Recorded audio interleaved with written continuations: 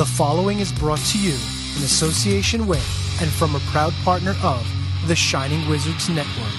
Entertainment here.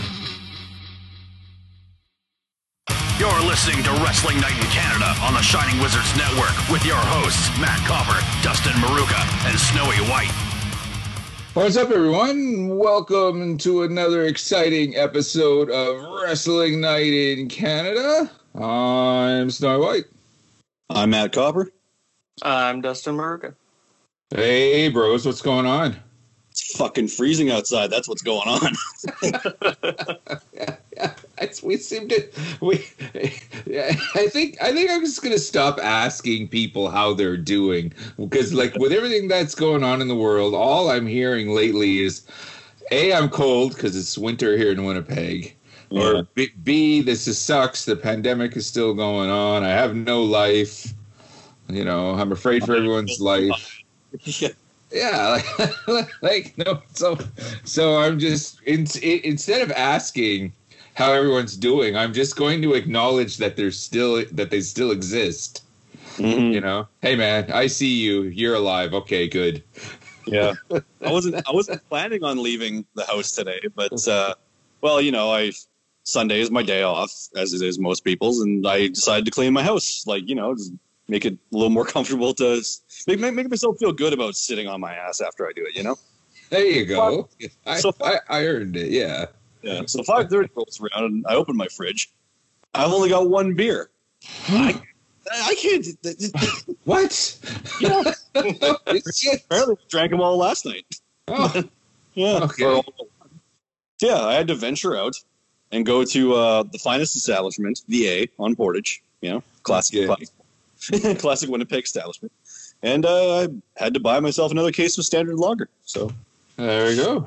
All right. Well, at least you're set. Yeah, you got to do what you got to do. Winter's finally here, because last week it was cold, and now it's really fucking cold. Yeah. Yeah. I don't know, man. Yeah. Unfortunately, though, I'm going to be running out of Lemmies before we get through this episode, so I'm probably going to have to stop on the way home after work tomorrow. I might even be able to watch some Raw. I don't know, which shit. It's going to be a little too our Royal Rumble predictions. Mm-hmm. And honestly, like, I don't know anything about what's going on in the WWE right now. You know, like I pick up a few things here and there, and you know, I try and all that, but I don't know. So the bottom line here, okay, and we might as well just get on with the grunt right now, as my dad would say. The bottom line here is I don't think I'm going to be successfully defending my title with the upcoming Royal Rumble to kind of get us there to what we're talking about. Is if you're tuning in for the first time, hello, welcome. What we're kind of talking about is with the last episode, as Impact's Hard to Kill pay-per-view was coming up, we came up with the idea of kind of as a friendly competition, our own personal three-way dance, shall we say. We kind of came up with the idea of, with each pay-per-view, all three of us kind of making our own picks, and then whoever has the best record for that card is kind of the WNIC champion for that month or for that period. And then of course we have to successfully defend the title, or at least try to, with the next pay-per-view. So last pay-per-view was, as I mentioned, was hard to kill from Impact. I ordered it. I enjoyed it. It was a very good card. Had me going, well, and I'll get to some of the highs and lows soon enough. But for the most part, I'll kind of give our usual rating right now. I would say Hard to Kill was definitely horns up for everything. Right on. Yeah. I hope you guys managed to catch some stuff here. How'd And Robin there. like the barbed wire? She was kind of in and out. I Like, saw it that setup and I was just like, well, I can see why they're setting it up different because there's no crowd there. Mhm. 'Cause normally they no rope barbed wire. Right. That's what we were kind of expecting. But then, we saw half of it was with a cage, and then they had the weapons, and It was sort of Right. like a Ravens Clockwork House of Fun match. yeah, or something not as extreme, but with all your goofy deathmatch tournaments and all that, it kind of gave it that kind of vibe. Right. Like I said, it was a fantastic card. It was definitely worth it. I still haven't told her how much we actually paid for it. Oh, Yeah. Yeah. That'll show up on the bill. That'll show fun. Yeah. But it was definitely worth it. Of the 8 matches that we made all of the predictions for, Ducky, you ended up 3-8. Okay, Matt, you ended up 6-8, and I ended up 7-8. okay. So yeah, it was pretty close. It was pretty neck and neck there. I do have everything here. Do you guys quickly want to hear what you want to go over the matches, kind of like a reminder as to what you guys had picked? Yeah, let's do it. Yeah, for And sure. all that. Okay, well, with the Karate Man. Oh God. Okay, first of all, yes, the cinematic match. I'm gonna get the shit out of the way right now. Don't blame Ethan Page. He hadn't wasn't Yeah. like he would normally edit those stuff on his log on his YouTube channel, but he had apparently no control over editing anything for the pay-per-view. Mm-hmm. Yeah, they just the Impact Wrestling's video editor just lazily put a bunch of random shit on a green screen, Yep. or that didn't really somewhat from what I saw, somewhat was related to what we were seeing, but for the most part, it was just like really random images that. It was brutal. Oh my god! And it was really the only low light of the whole thing, because it's like we were speculating, well, how are they going to do this? Or it's him versus him. How are we going to do that? Well, it's going to be some sort of cinematic thing, but I was never expecting it to be that fucking bad. It wasn't even like a so bad it's good type of That's situation. right. That's right. Just like bad. Mhm. And the winner was the Karate Man, and all three of us picked it, which I guess that was kind of a given, since Ethan Page hasn't been under contract with the company for 2 months now, I think it said. Yeah. He was Their way to write him out. he was on his way out, and I honestly, it's a time-honored tradition to put someone over on your way out, to put over a fictitious character that's now done with the league as well. It was just, and the ripping of his heart out as the end of the match was just, oh God, this is just Vince Russo level bad shit. Yeah. It was like, and the fact that Ethan Page tore it apart himself on Twitter, it's unfortunate that people had to, if anybody who was a fan of, as Ethan Page said himself, any of his fans who paid to see him and that's what they saw, yeah, he apologized for that, but he like we said, it was out of his control, and now it's unfortunate, but it looks like a bridge has been burned between Ethan Page and Impact Wrestling. And that's too bad then, because I really enjoyed the North, the tag team. I did too. I was kind of hoping that this AEW Impact merger would lead to the North versus FTR. Oh, there we are. That's what I'm talking about. Yeah. But unfortunately, guess we're not going to see that. No. Unless AEW picked them up. Well, I don't know. Like, I think he's NXT bound, to be honest. Yeah. Yeah, and if NXT, they should talk to Josh Alexander as well. Mm-hmm. For sure. It definitely wouldn't hurt. The will be the cold. The cold. That's right. That's right. The 6-man old school rules, which is basically the a six-man Texas Tornado type match with Cousin Jake, Rhino, Tommy Dreamer versus Eric Young, the Diener, and Joe Doring. Matt, you and I predicted the winners with that. I just figured, okay, they want, Eric Young pushed as the big heel. Want to give them, the World Class Maniac, is that his new nickname? Right. Yeah. Yeah. Next up was the X Division. Manic Crispe and Raju. Am I getting his name right? Raju. Right, Raju. Okay. There we are. Sometimes I'm just brutal with names. You guys both took Manic. Yep. And you guys left me out in the cold with that one.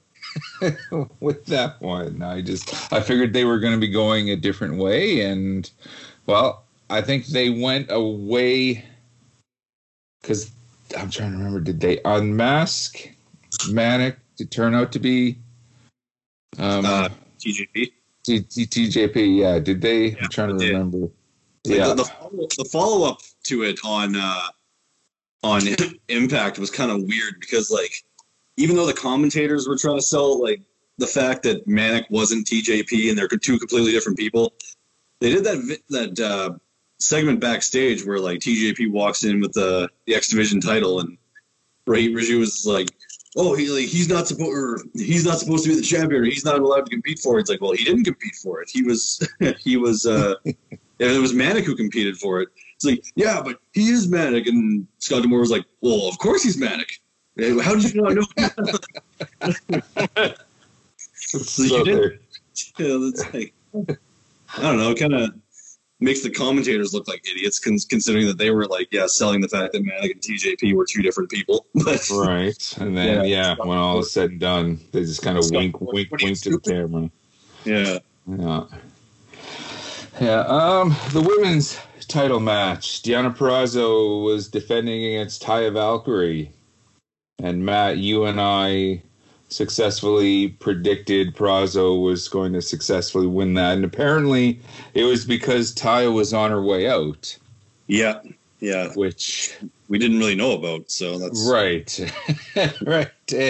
And they got rid of her on the following Impact because it's like, oh, now the evidence, she's the one that shot Johnny Bravo. That whole thing they used to wrap her character up and get her out of there, and they fired her. They escorted her out of the building.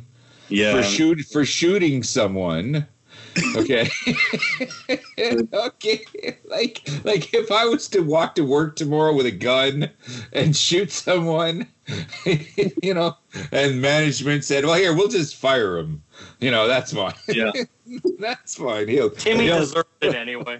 Oh God. Well, my favorite part of that segment, though, like, even though it seemed like it was hastily thrown together just as a means to write her off TV and to wrap up that absolutely ridiculous storyline of who shot Johnny Bravo. But the funniest part about that was when they left and someone said, "Or where do you think she's going to go?" And Tommy Dreamer was like, "Well, she's either going to go to a prison in Jacksonville or a mental asylum in Stamford, Connecticut." Which I guess stands to reason. Yeah. So I guess stands to reason. Yeah.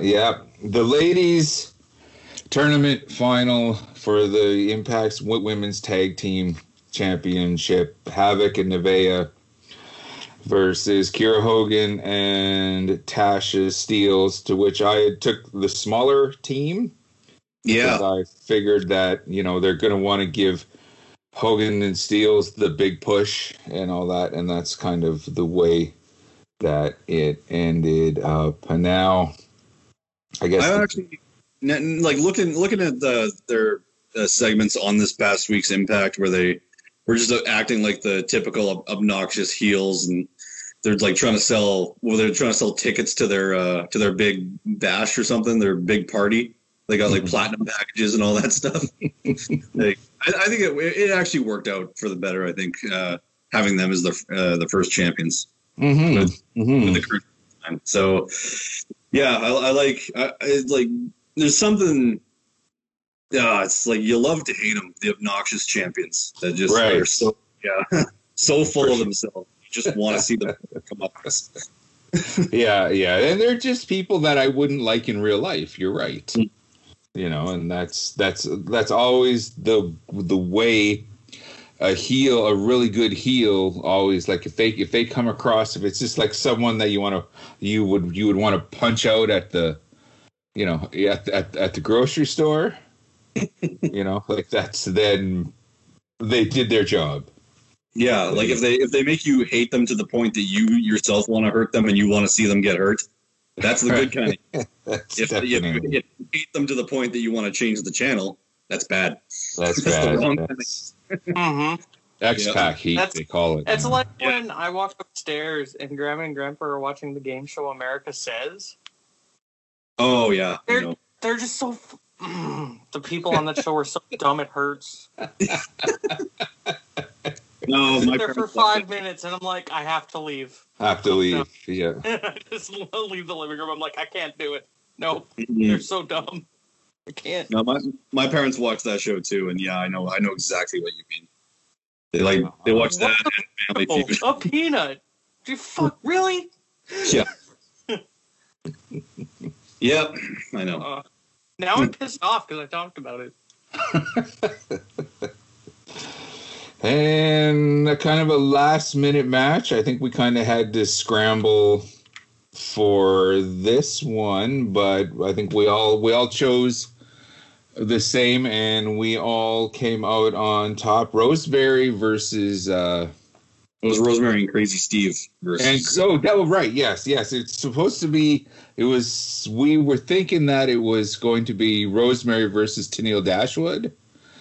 But then they turned it into a tag team, so it's like that that made us do a double take and go, hey, well, wait a minute, this kind of changes everything. Mm-hmm. So we all ended up taking Rosemary and Crazy Steve, so we all scored points there. Now these were the big ones. Yeah, sorry to Caleb with a K, but you are going to cut it. yeah, that's right. Also, don't forget about Ace Austin and Matt Cardona.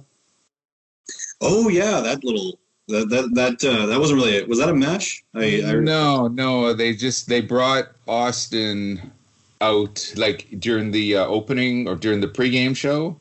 Okay. And he's like, "Why am I not on the show? Why is this? Why is that?" And he threw the little hissy fit and all that.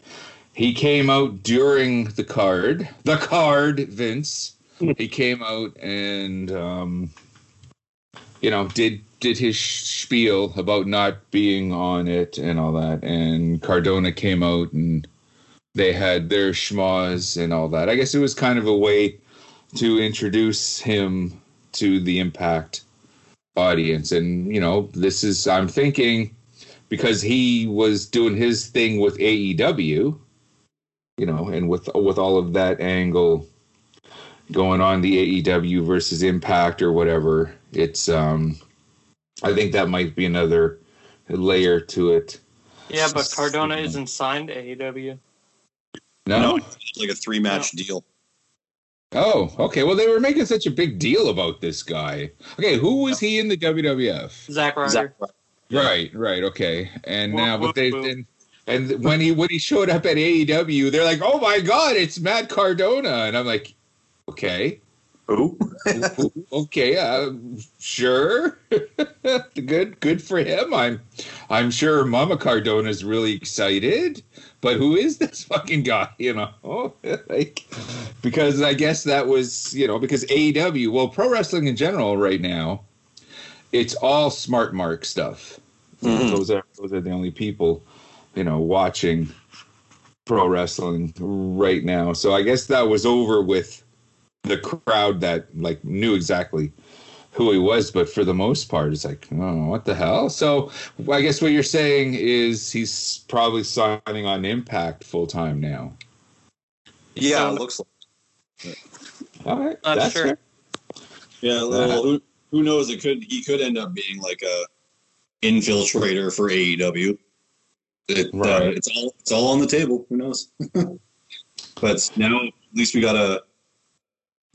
can have a potential reunion or even a feud between Cardona and Brian Myers, or the Major Brothers, or Hawkins and Ryder, or whatever you want to call them. Right. Yeah. Okay. Now, those names are starting to ring a bell. Yeah. Yeah. Okay. I get that. I'm getting into kind of the main events here, and I totally predicted and just assumed that the barbed wire massacre would have gone on last. Mm-hmm. Okay, because you have to set the ring up and you got to add or take down, do this and do that. But that's when they did their Karate Man stuff to set that up, Right. and all that to kind of give the time. And of course, it was Eddie Edwards versus Sami Callihan, and I was the one that predicted that one. I was thinking that they're going to wrap it up and they're going to give it to the baby face as the blow off and all that, and that was the way they were going. And finally, the absolute main event was the Elite. Okay, Kenny Omega and the Good Brothers, which against what was supposed to be champion Rich Swann against the Motor City Machine Guns. Alex Shelley was unfortunately unable to make it, and they replaced him with Moose. Right. That made me go, okay, well, this is not going to be good and all that. But really, Moose was actually like the MVP, like in hockey, you have the 3 stars at the end of every game or whatnot. I kind of think I would have given the first star to Moose just for going along with the idea, and the angle. It was absolutely fantastic in that, but his work rate throughout this match and what he had to get across and what he had to do, Moose was absolutely on fire. This guy has like an amazing potential, and I'm just afraid. Like when you think traditionally, amazing potential means he would go over big in the WWF. Yeah, at one time, okay. Now though, you have this amazing potential. You go to the WWF and he's just going to get shoved into the Hurt Locker or whatever they are, the Hurt Business. Yeah. They'll just give him a stupid part of New Day or something. No, not the New Day. Well, they'll do something stupid with him instead of making him like this absolute killer that could also go. That also has this fantastic work rate. So sorry, Ducky, your prediction of the Impact team was the only one that didn't come through. But I admire you, being a fan and and taking them, because like it didn't, like I approached this like, okay, I'm betting on these guys, but I'm cheering for these guys. I was full on Team Impact. Throughout this, just like, because I'm likening this to the NWO angle, absolutely. And I was full on WCW cheering as a fan, and with this whole thing, like I said, I'm full on Impact. Go get them, boys! God, but they came up short. Yeah, they did. They came up a little short, but yeah. All of the naysayers that Impact has had maybe in the last how many years, and then there are just some people that hated on them just from the start for the sake of hating on them. Yeah, because they weren't WWE. Right. Right.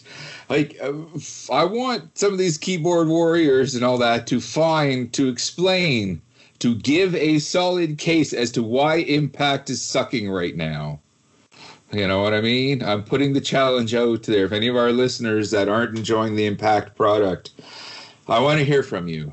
You know, like, explain, because it's on fire. This angle is absolutely amazing. It's got my full attention. Impact got way better since Dixie left. Yeah. Yeah. Some people might, once Access took over, and especially once Don Callis took the reins and all that, people would definitely can make an argument. So, like I said at the top of the hop, I'm afraid my title reign is not going to last. Okay, because now I guess would be a good time to get into our Royal Rumble predictions. Well, there aren't as many matches. Literally half the amount of matches. Right. So let's kind of quickly go over some things here. I've got my handy dandy stats. I don't know what you would call it. I'm looking for a fancy term. Basically, I have my pen and paper. Okay. I got my stats computer coordinator here ready. It's a pen and notebook. Yes. We're playing bookie. That's right. So I guess we're looking at the 2 title matches. Yeah, 2 world title matches and the 2 Royal Rumbles are all and the both sexes Royal Rumbles. So maybe kind of start off. Drew McIntyre is defending the WWE Championship. Is that the SmackDown? No, that's Raw. Oh my God! God, I'm stuck with this. One of these days, you guys are just gonna snap and go, "Look, fucker, you're trying to host this damn show and you don't know anything." Yeah. This is like trying to do a sports podcast and not knowing anything about the NFL. Yeah. Major League Baseball. It's not WWF anymore. It's not. So, well, thank you for your patience, guy. I appreciate it. It hasn't been WWF for 18 years. Come on. Right off the hop, okay, Drew McIntyre versus Goldberg. This is the one that I was struggling the most with. Sorry? Get it right. It's Goldberg. Goldberg, yes. Yeah. Yes. Because you want to try to, you have to, kind of vote, kind of pick with your head, not your heart. Mm-hmm. Okay. And it's just, because are they going to put the title on Goldberg, on Oldberg? Better not. All that? No. Because that might be booking death. Yeah, like considering like last year when Goldberg made that one surprise appearance on SmackDown and they popped a rating, and then they put the title on him. And like, is tomorrow night's Monday Night Raw going to pop a rating because Goldberg is going to be on it? Yeah, probably. Right. But are they going to make the same mistake again that all these like granted when Goldberg when Goldberg won the Universal title last year, they were in another country, so the reaction that they got there probably wouldn't have been the same had it have been in the United States. So it's kind of hard to gauge on that front, but given the pretty consistently negative feedback that move got, especially since it buried one of their hottest upcoming stars at the time, being or new characters, I should say, that they were trying to push as like this big evil monster, like the final boss. And Goldberg pushed him in 3 minutes? That was the Fiend, right? Yeah, the Fiend. Yeah, Goldberg got him in 3 minutes and botched the jackhammer. It basically just looked like a suplex and pinned him clean as a sheet. Wow. Yeah. But if they do that this time, I don't know. Like, I'm hoping that they have enough faith in Drew McIntyre that they're using this as a way to like elevate him to that next level where he can beat the unbeatable Goldberg. Like that's the smart booking. Bring Goldberg in for the one shot, give Drew the big win, going hot into WrestleMania, and all that. That's the smart booking. Yeah, I don't know. Yeah, I don't know if they're going to go with the smart booking because you also have to work around Goldberg's ego.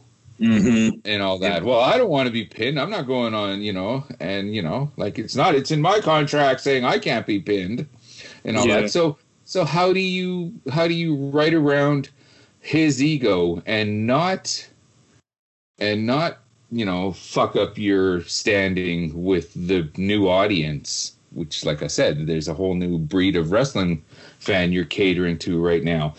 If there was an audience, like if there was actually people in the building, Goldberg was to win because they're filtering in their own audience reaction.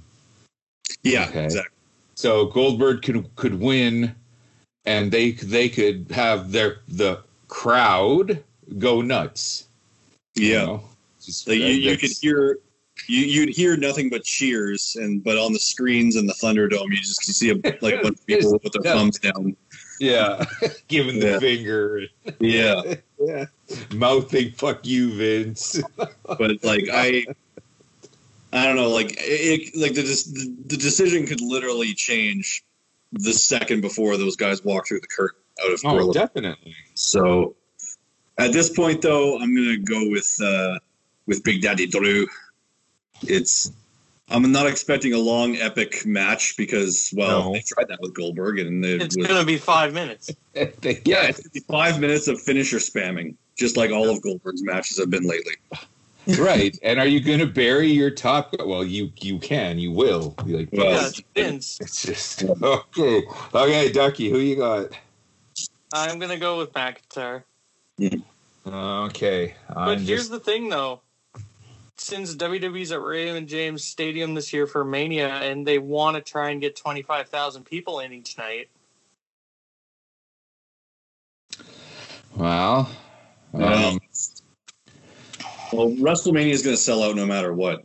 It's it's a pop culture phenomenon. It doesn't matter who's on it. It doesn't matter who is doing it. Yeah, people just so they can say that they're going to go. Mm-hmm. I've got no faith in Goldberg doing the right thing. Okay. Well, it's there was a recent interview with Big E where he was like talking about, if there's no Vince will only give pushes to guys if there's no older guys available. Right. And we're seeing that. We're seeing that. So with that in mind, I'm going with Goldberg. It's I'm cheering for McIntyre. Okay. But I'm betting with my head, cheering with my heart. It's just going to be 5 minutes of spears and claymores. It's basically going to be Drew Mac. Well, both of these guys at WrestleMania last year just had finisher spamming matches for 5 minutes in their in matches, like with Goldberg and Braun Strowman. That's all that was. It was just spears and running power slams, and all McIntyre versus Lesnar was F5s or German suplexes and claymores. And so I have a feeling we're just going to see, two halves of both of those matches just come together to make the exact same thing again. So it's going to be spears and claymores. Pray that the jackhammer doesn't come out. That's the death knell for anybody's push, apparently. So we're already betting that WrestleMania isn't going to be worth the $50 or second mortgage to buy it on pay-per-view. Well, it's on the network. It's on the network, yeah. But, for people that don't have the network and all that, if they want to, it's a once a year thing. Mm-hmm. They'll pay it because it's Mania. Yeah.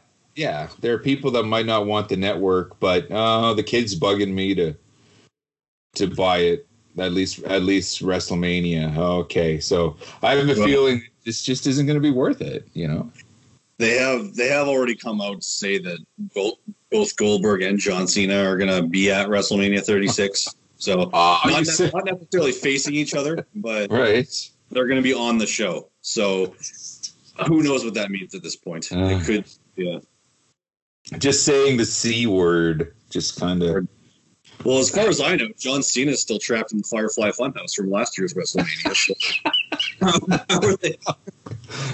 Yeah, I guess so. He goes to escape and he opens the door and Oldberg is there. Yeah. Or maybe Randy Orton's going to help him escape if Randy Orton faces the Fiend in the Firefly Funhouse. Who knows? Don't put it out there. Yeah, because I have a feeling they could very well start WrestleMania off with Cena getting out of the fun. He's been trapped there. He's been trapped there all year. You guys couldn't see me for a year.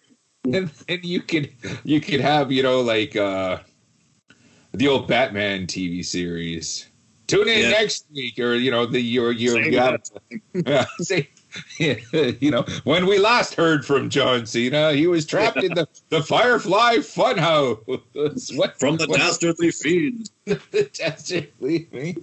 But well, the only way I'd accept it is if he came back, like everyone's like, "Oh, we haven't seen him for exactly 1 year today," and like he comes out as typical Super Cena, like hype up the crowd. But if he like ended up turning heel finally, maybe that would be cool. I don't know. We're gonna have a lot here. Yeah. Okay. All right. Time. So Reigns Owens. Yeah. Roman Reigns is the WWE Universal Champion. Yep. That's SmackDown. Yes. The Blue Universal. Right. Last man standing match versus Kevin Owens. Mm-hmm. Okay. It's gonna be Roman. Yeah, it has to be Roman. I'd like KO to win, but I have a feeling like the Usos are going to get involved, or at least Jay will get involved. Right. Pardon you. But yeah, I have a feeling like there's going to be a bunch of interference on behalf of Roman Reigns, and well, who knows? Maybe in this match we might see that long rumored Damian Priest call up happen that they've been talking about for almost a month now. And yeah, he could interfere on behalf of Roman, and then that could start a feud between Kevin Owens and Damian Priest. To take it to Mania? Yeah, maybe. Yeah, I like those two. Those two could put on a pretty good like knock 'em out brawl, or knock 'em down, knock 'em out brawl if they really want, if they were given free reign. Because I know that, well, Kevin Steen and Punishment Martinez absolutely would, but Kevin Owens and Damian Priest, I don't know, different company, but same guys, but under different. It's just sad to know that there's some people listening to this when you said those two names, they're like, who? Yeah. You don't know Punishment Martinez? Yeah. Okay. Oh, Kevin Steen. Yeah. It's with I just don't think they're taking it off, or like they're if Reigns is going to drop it, it will be at Mania. Yeah. No, and I really think he's going into the big match as champion. Well, we still do have Fastlane and Elimination Chamber in between the Rumble and Mania, but I don't think they would take the title off of him anytime soon. Yeah, not at two, basically. Well, I guess the Elimination Chamber sets up the other championship title match, but Fastlane is basically a throwaway. A throwaway, yeah. Yeah. Basically. Mm-hmm. Yeah. Okay, so you guys, Reigns. We all took Reigns. Mm-hmm. Even though we want it to be Owens. But yes. So, cheered for Owens, betting on Reigns. Yep. If Owens randomly does win this, and then if he does, he'll probably lose it the next week on SmackDown or whatever. Or at But I'm sure if Owens does win, we're all going to be like, yes! Yeah, even though we all get a 0, a big nasty 0. Oh, he'll hold this for 4 days. Yeah, I'll take the loss. I'll take the loss for the win. He's gonna have the Christian reign. Yeah. Yeah. Okay, the men's Royal Rumble match. Yep.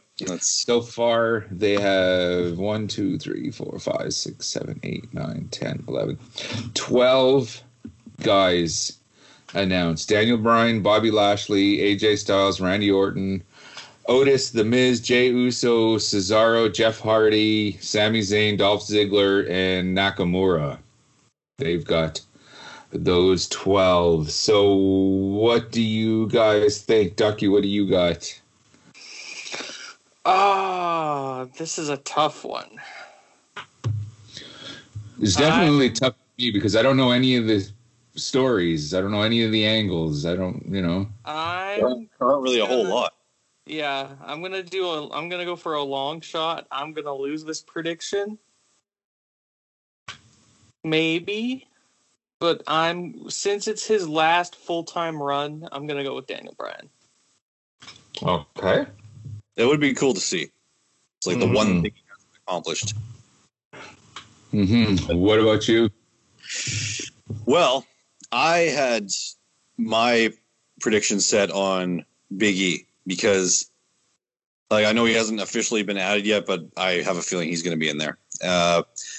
My prediction was Big E because he was in a feud with Apollo Crews, and Apollo Crews was seen talking with Roman Reigns. Roman Reigns was giving him advice and all that, and so I assumed that this was going to lead to Roman Reigns costing Big E the Intercontinental Championship against Apollo Crews, and then after Big E had lost the IC title, he would come into the Rumble, win, and then challenge Roman for revenge for the Universal title at WrestleMania.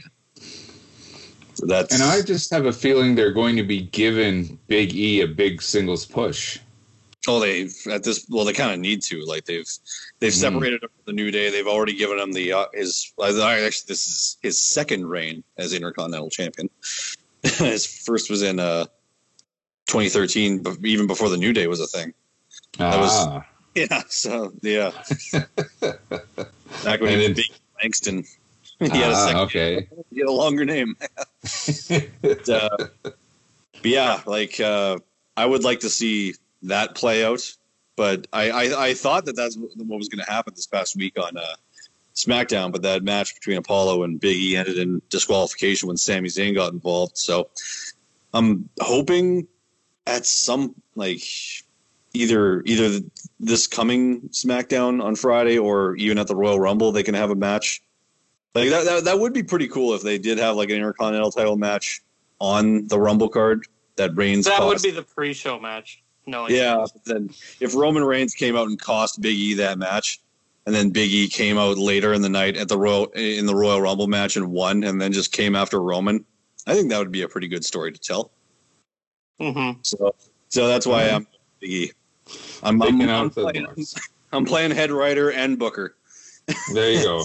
Yeah, there you go. No, it's actually a really good choice. For myself, just going by what was already announced, I have to agree with Ducky. With Daniel Bryan, okay, they want the big name. Okay, that's why Goldberg is back. Mm-hmm. They want the big names for WrestleMania and all of that. So when they look at the people that are easily accessible, Daniel Bryan is still over big. Especially with this audience. Yeah, he's a household name for sure. In 2014, that Yes movement was the biggest thing since CM Punk. Definitely. Yeah. When you saw NFL players at practice on the sidelines doing the Yes thing and all of that, that's huge.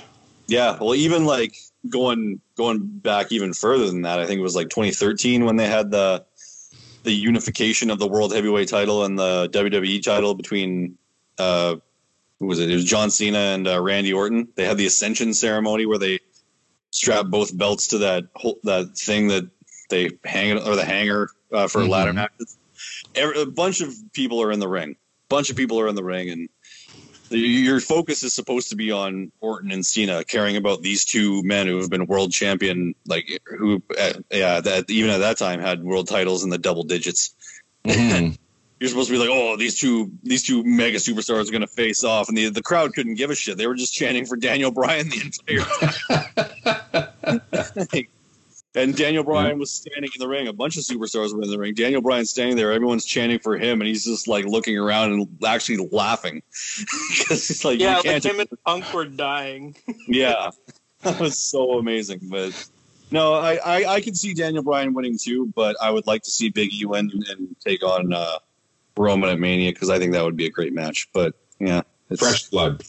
Yeah, it was a toss up between Daniel Bryan and Big E. I'll be honest, but I'm gonna go with Big E.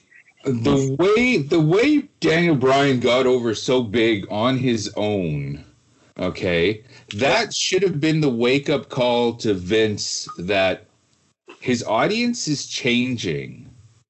Okay, like, but he's a B+ player. Well. he obviously doesn't. He still doesn't even know what his own audience is. You know. Well, even like after that, leading into that Royal Rumble, Daniel Bryan wasn't even in that Rumble, like in 2014, and like this is after like everybody was chanting his name. Everyone was doing the yes chant, the loudest chant at any show. And then in 2014, Daniel Bryan. Number 30 hits. Everyone's expecting it to be Daniel Bryan, and it's Rey Mysterio. And Rey Mysterio, yeah. And that's not a slight on Rey. He's awesome. No, but they weren't booing Rey. They were booing the fact that he wasn't Daniel Bryan. Right. Yeah. And the whole time, the audience is going crazy, going, yes, yes, yes, wanting Daniel Bryan. Vince is backstage wondering where Hogan is. Yeah. You know, how come Hulk's not here? How come Hulk better get here? Isn't he on the main event? Of all people, of all people in 2014, they had Batista win, and he got booed out of the building. Right out of the building. Mm-hmm. Yeah. I want nothing but the best for Batista's acting career. Like, I hope Guardians of the Galaxy goes on and does another 10 awesome movies. He's great at playing Drax. That's for sure. That's fantastic. Yeah. I hope he has a fantastic movie career. Stay the fuck out of the wrestling ring. Yeah. Well, I think he's retired from. I think WrestleMania 35 was his against Triple H was his last match ever, according to him. Where he's getting into the ring. Yeah, that was so funny. And then he had to walk around the ring again and get back in, and then they edited out him tripping in the replays. Wow. But, well, thankfully they came to their senses, and Daniel Bryan eventually did win the World Heavyweight title at WrestleMania that year. Mm-hmm. So that was kind of a feel-good moment. That was probably Hunter going, he has to win. They're going to fucking riot Vince. Yeah, they have to do something. Who are you talking about? He must win, or the stadium's going to get destroyed. Yeah, especially after in the same night Undertaker lost, or the streak was broken by Brock Lesnar. Yeah. If Daniel Bryan didn't walk out of that place champion, there would be no more Silver Dome or Superdome or whatever the hell Hulk Hogan called it. That was fun. That's right. Yeah. I forgot about that. The Silver Dome, yeah. Okay, brother, yeah. Okay. He called it Superdome. He's like, here at the Superdome. And then you just see the look on Rock's face like, the fuck? Yeah, and they tried to play on that again at WrestleMania 35, where he almost said Superdome, and then he called it. They were at MetLife Stadium for that one, but he said at the soup. I mean, that was totally intentional, just to deflect, or to. And then he went on to say MetLife Center when it's called the MetLife Stadium. I was like, Was that? Well, you know what? Don't get me going about corporations buying sports stadiums, like the names and all that, because that's a whole other thing. But me as a sports fan of like regular sports, that drives me. Oh, that gnaws at me. It really does. I love baseball, and the disappointment on my face when the Sky Dome was renamed the Rogers Center. Yeah, and there's like there's a Minute Maid Stadium or something, and Minute Maid Park, yeah. Yeah, like that gets me excited. Oh yeah, I can't wait to, let's can't wait to tailgate outside of Minute Maid Park. Oh, fuck. Let's all go to prep. It's like, let's all go to Preparation H Arena. Preparation H. Oh, it should be law. Stadium should only be named after like the great players from the past. Babe Ruth Stadium. Gordie Howe Arena, even Ric Flair Stadium or something, like.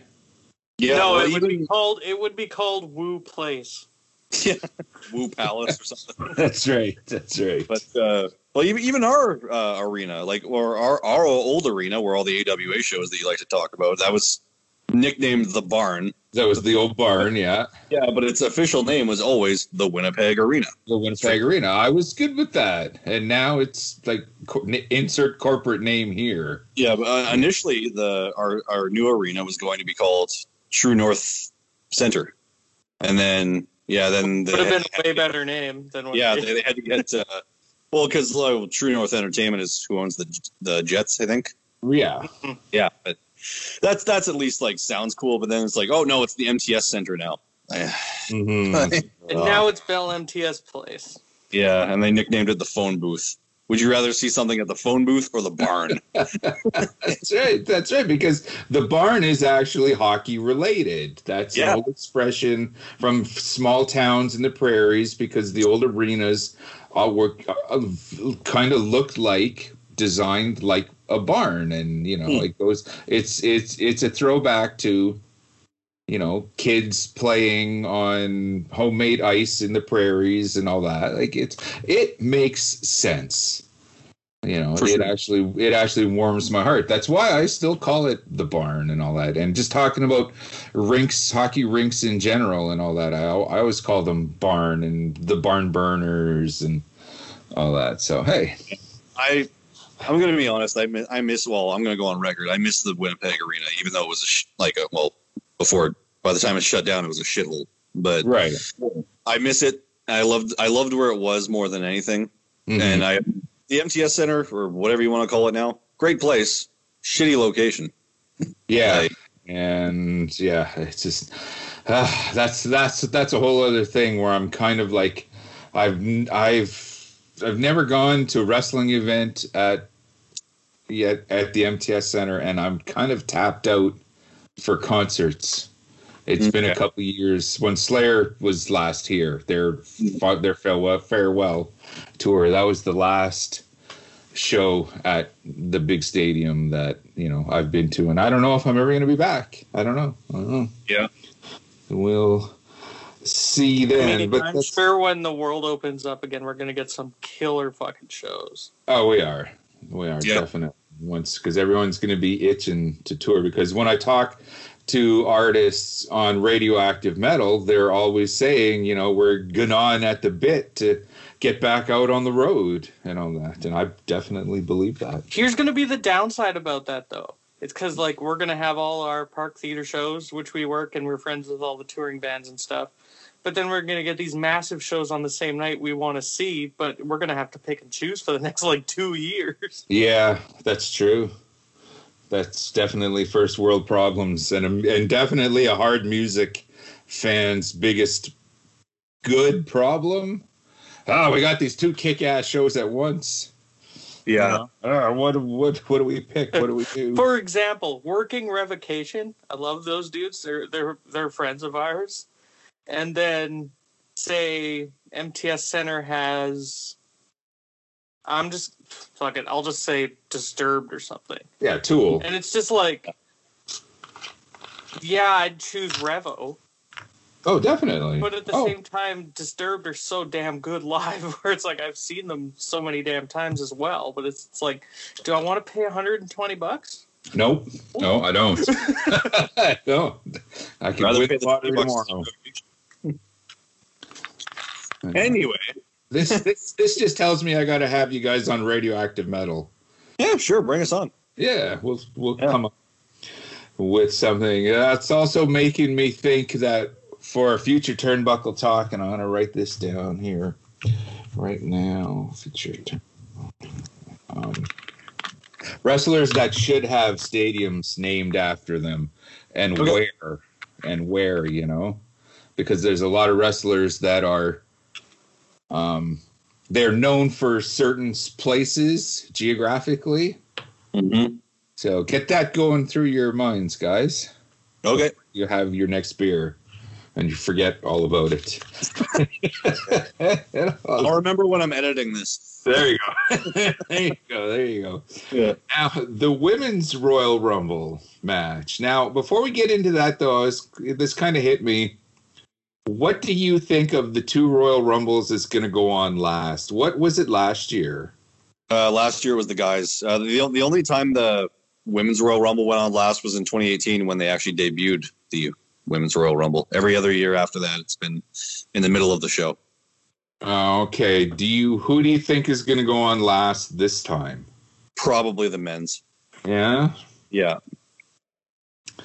It seems like Vince kind of does like the women's main events as like a one-time favor. He did the women's Royal Rumble debuted in 2018. He's like, oh yeah, we're gonna put that on last. It's the big headlines, the big thing.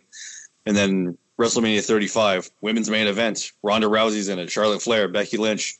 Since then. And they botched the finish. Yes, they did. Because Charlotte was supposed to get pinned, not Ronda. Yeah, and then what? Like, in the crowd, it was basically no reaction because it was 1 a.m. and WrestleMania was what, like 14 hours or something like that. Yeah, that was a long day sitting on the couch watching that. And and everybody was tired and who was there, and they couldn't get transit back to their hotels because transit had stopped. Wow. Holy jeez. Yeah.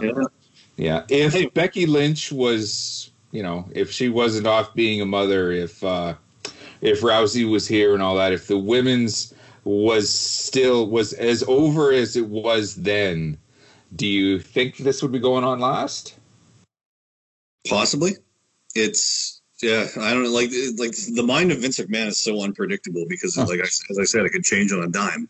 It can change when they're in the middle of the ring. They could just radio the ref, and you can be like, "Okay, you're winning now." Tells the referee through the earpiece, like, "Okay, we're changing the finish. Go with this," and then the referee has to inform the wrestlers, without making it look like he's informing the wrestlers. Right. Quick, do a suplex on the floor. I'll check on you both. How many times in the past, say, 5 years, do you think that Vince has gotten pissed, about something that happened, and one of his stooges had to come up to him and say afterwards, well, no, this is what you said, and you never changed it. And he just had no clue, or he thought he did, or this isn't what he remembered. He kind of remembered it being something else. Do you think maybe that's happened? He kind of looks at Pritchard and, I didn't say that. Yeah. Well, no, it's on. Shit, he's hungry today. Leave him alone. Yeah. I know for a fact there has been, because Justin Roberts, the AEW ring announcer, when he worked for WWE, apparently I forget when he said this happened, but there was a show where they told him to go out and do something that didn't, or say something that didn't make any sense, and then he went out and did as they told him to do, and they got no crowd reaction, or an awkward crowd reaction, and then he came back and they were like, well, why'd you do that? He's like, because he said. That Justin Roberts, he gets a lot of criticism and a lot of shit on Jim Cornette's podcasts. What's your opinion of Roberts? I think he's doing a good job. I think he's great. Yeah. Mm-hmm. Especially now that he has more, he's not as restricted as he was in WWE, where they just basically read from a script. But I like how he kind of changes it up, does special announcements for certain people. Right. Oh, yeah. Give it a little extra zing. Yeah, like even at the very first AEW event, Double or Nothing in 2019, the Young Bucks dressed up as, or I think it was the Young Bucks. Yeah, they dressed up as Ken and Ryu from Street Fighter. And Okay. before the match started, the bell rang, and he goes, like the Young Bucks just kind of looked at him, and he goes, "Round one, fight!" Extra zip. I like that. Yep. Yeah. I do too. But anyway, Yes. The ladies Royal Rumble match. Who you got, Dustin? Bianca. Okay. No. Okay. Fair enough. But I figured here, let's throw this out. We got Nia Jax, Charlotte Flair, Bianca Belair, Bayley, Mandy Rhodes, Dana Brooke, Peyton Royce, Alexa Bliss, Shayna Baszler, Liv Morgan, Ruby Riott, and Tamina. And sorry, you were saying Bianca Belair? Bianca Belair. Are they still giving her the push? As I recall? yep. Yeah, she's in a feud with Bayley. She carried Otis across the ring on SmackDown. Yep. Like in that triathlon thing they were doing. Yep. Yeah. Yeah, it was her and Bayley on like an obstacle course thing, and Bianca Belair carried Otis, like all 300 and whatever pounds of him, on her shoulders and walked like from one set of ring steps to the other with him on. Wow. So, they are pushing her as a super athlete, and rightfully so. She's put in the work, and like she's got. Like, I'm going to say it right now. She's my prediction too to win. Yeah, and her. Okay. Yep. And yeah, like the way they're pushing her right now, it's just all signs point to Bianca, in my opinion. So they're pushing her as a super athlete because in real life she is, and she's got the charisma. She's got a good character. She can be a star if they book her properly. Okay. You guys make a really good point, but in all honesty, I already had Flair written down. Yeah, so sure. That's true. Sorry. Well, okay, yeah, but once again, it's like they're with WrestleMania coming up. It's let's go with who they know, or who they think, who Vince thinks, the audience wants. But like I said, he probably still thinks the audience still wants Hogan. Vince probably still thinks it's 1985. Yeah, probably. So yeah, I'm picking Charlotte, but I'm gonna be rooting for Ruby Riott because out of all the ladies, as the legit metalhead and the rocker chick and all that, she's the one that's that's the brain says one thing, the heart says another. Right. Okay. And another thing always says Alexa Bliss, but that's a whole other. Yeah. That's a whole other thing. So, this is going to be interesting. If there's, I don't know, maybe if my long shot with Flair apparently comes through, maybe I got a chance to defend here, or maybe there's going to be a couple, there might be a couple ties, and then we have to think of a way to break the tie or something. Well, maybe it'll come down to Bianca and Flair. There we go. Mm-hmm. That would actually be really smart booking. If Belair is really over, down to her against Flair, and then she eliminates Flair, that's actually really smart. Good call. Yeah, I'd be all in for that. Excellent. So those are our Royal Rumble predictions, and this will be coming out as we speak. It'll be coming out in the next couple of days. It'll be available for everyone's listening pleasure before the Rumble, obviously, which I believe is a week from today. Yeah. A week from today. So Sunday the 31st. Last day of January. Yep. Okay. There we go. Excellent. So, yeah. Did any of you guys listen to the Joe Rogan Experience podcast with The Undertaker? No, I haven't, and you guys recommended that I should. What's let's kind of chat about that for a bit. What's up with that? Joe Rogan asked him what he thinks the wrestling business is like nowadays, and Undertaker said it's soft. Yeah, soft. He said the current WWE product is soft, and he basically went on to criticize. People are pissed. Oh yeah, well, like, essentially he was just criticizing the mannerisms of how people act backstage nowadays compared to back when he was right. Back when he was in the locker room every week. When I was still wrestling full time, real men carried guns and weapons in their bags. Yeah. Now you walk that's a into weird locker thing room, to say. People are playing their damn video games and making themselves look pretty. Yeah. Right. Yes. Yeah. I believe. Where did I read that? I think you might have set me up with that. With that information. That's actually, I can believe that, because that's actually a big criticism that Cornette had about the young guys as well. He went on one of his podcasts and he went off about how when he walked into the TNA dressing room and they saw all the young guys, laying on the floor with their head on their bags, playing on their phones and all that. And he's just looking around and he was like, this isn't a athlete's locker room. I mean, like, this is him talking, when I was in the business, the guys got together in the locker room and they were talking about what they did at the bar the night before. They quote unquote, talked about chasing pussy, and they would have playful shoot wrestling matches on the floor in the dressing room and all that. Because we were men were in the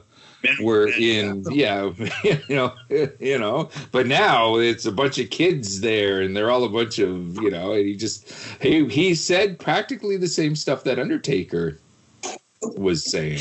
And then everyone's all like, oh, it's Taker, we'll forgive him, blah, blah, blah. And then Cornette's just like, but you didn't forgive me, blah, blah, blah. Yeah.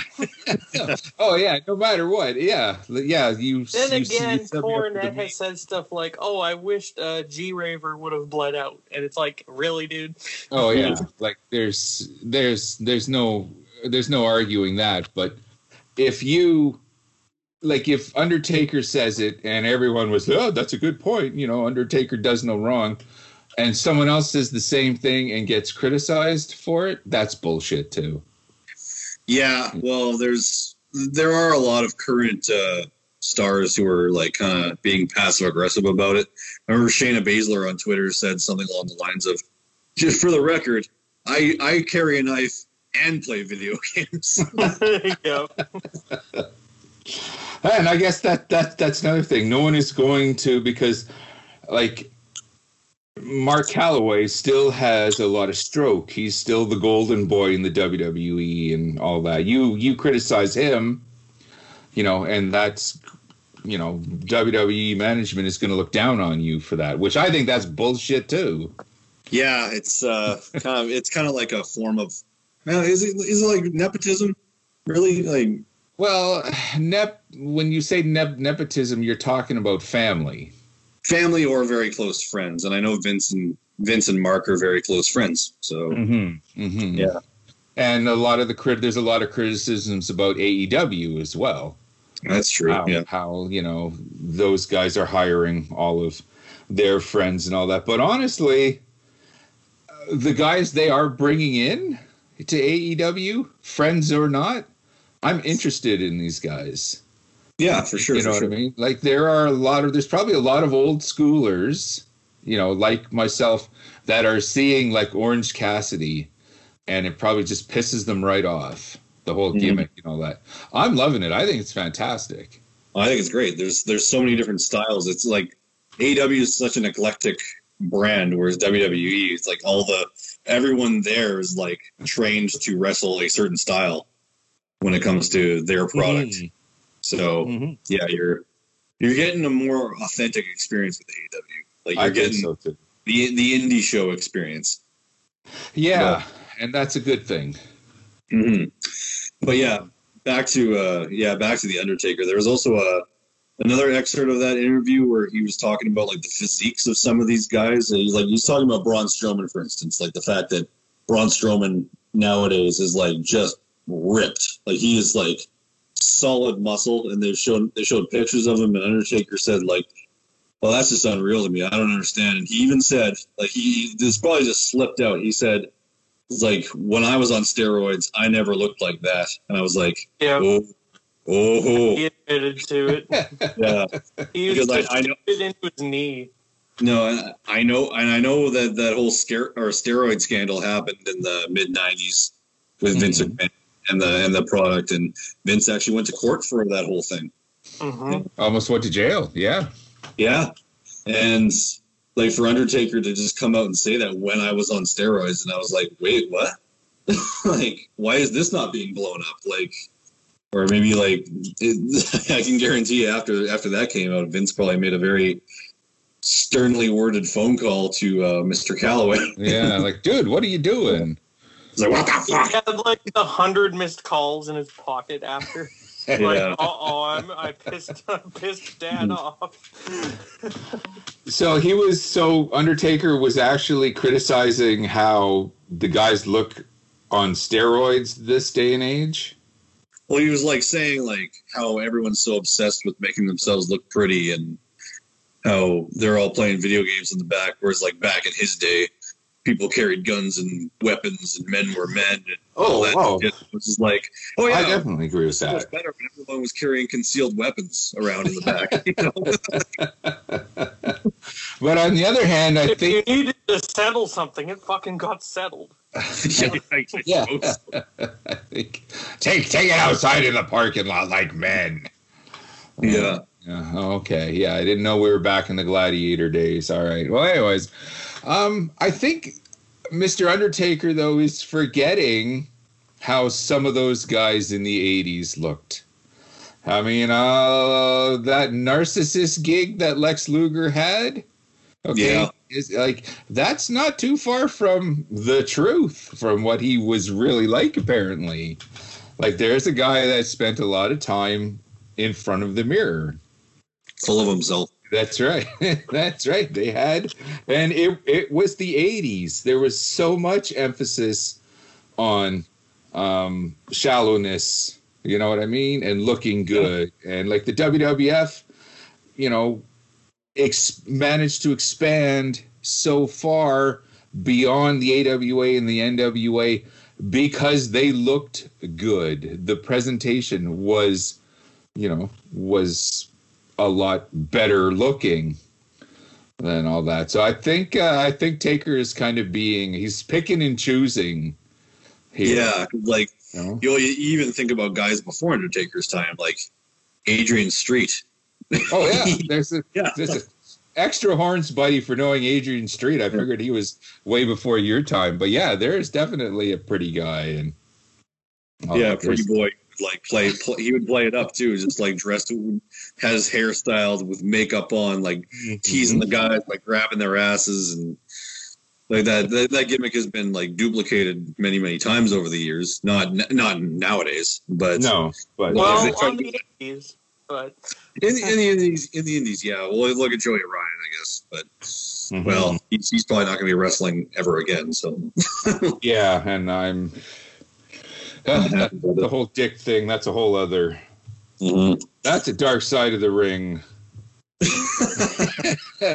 So kind of with that, maybe we'll kind of transition now into the dark side of the ring, or we should transition now into tonight's turnbuckle talk. Awkward dick-related segue. There we are. There we are.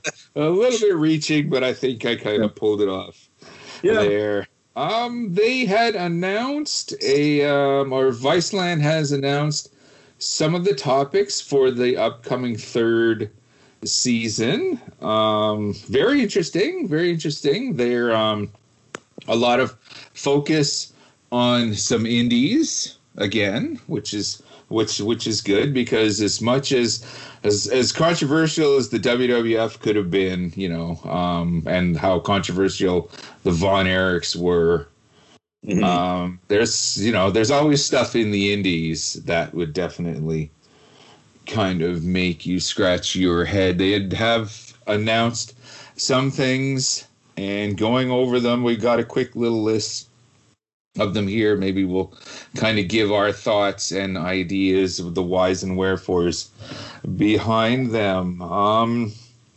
The first one right out of the gate, Flying Brian Pillman. This is the one I'm most excited for, because it's kind of the one I'm like most familiar with. So I kind of want to know.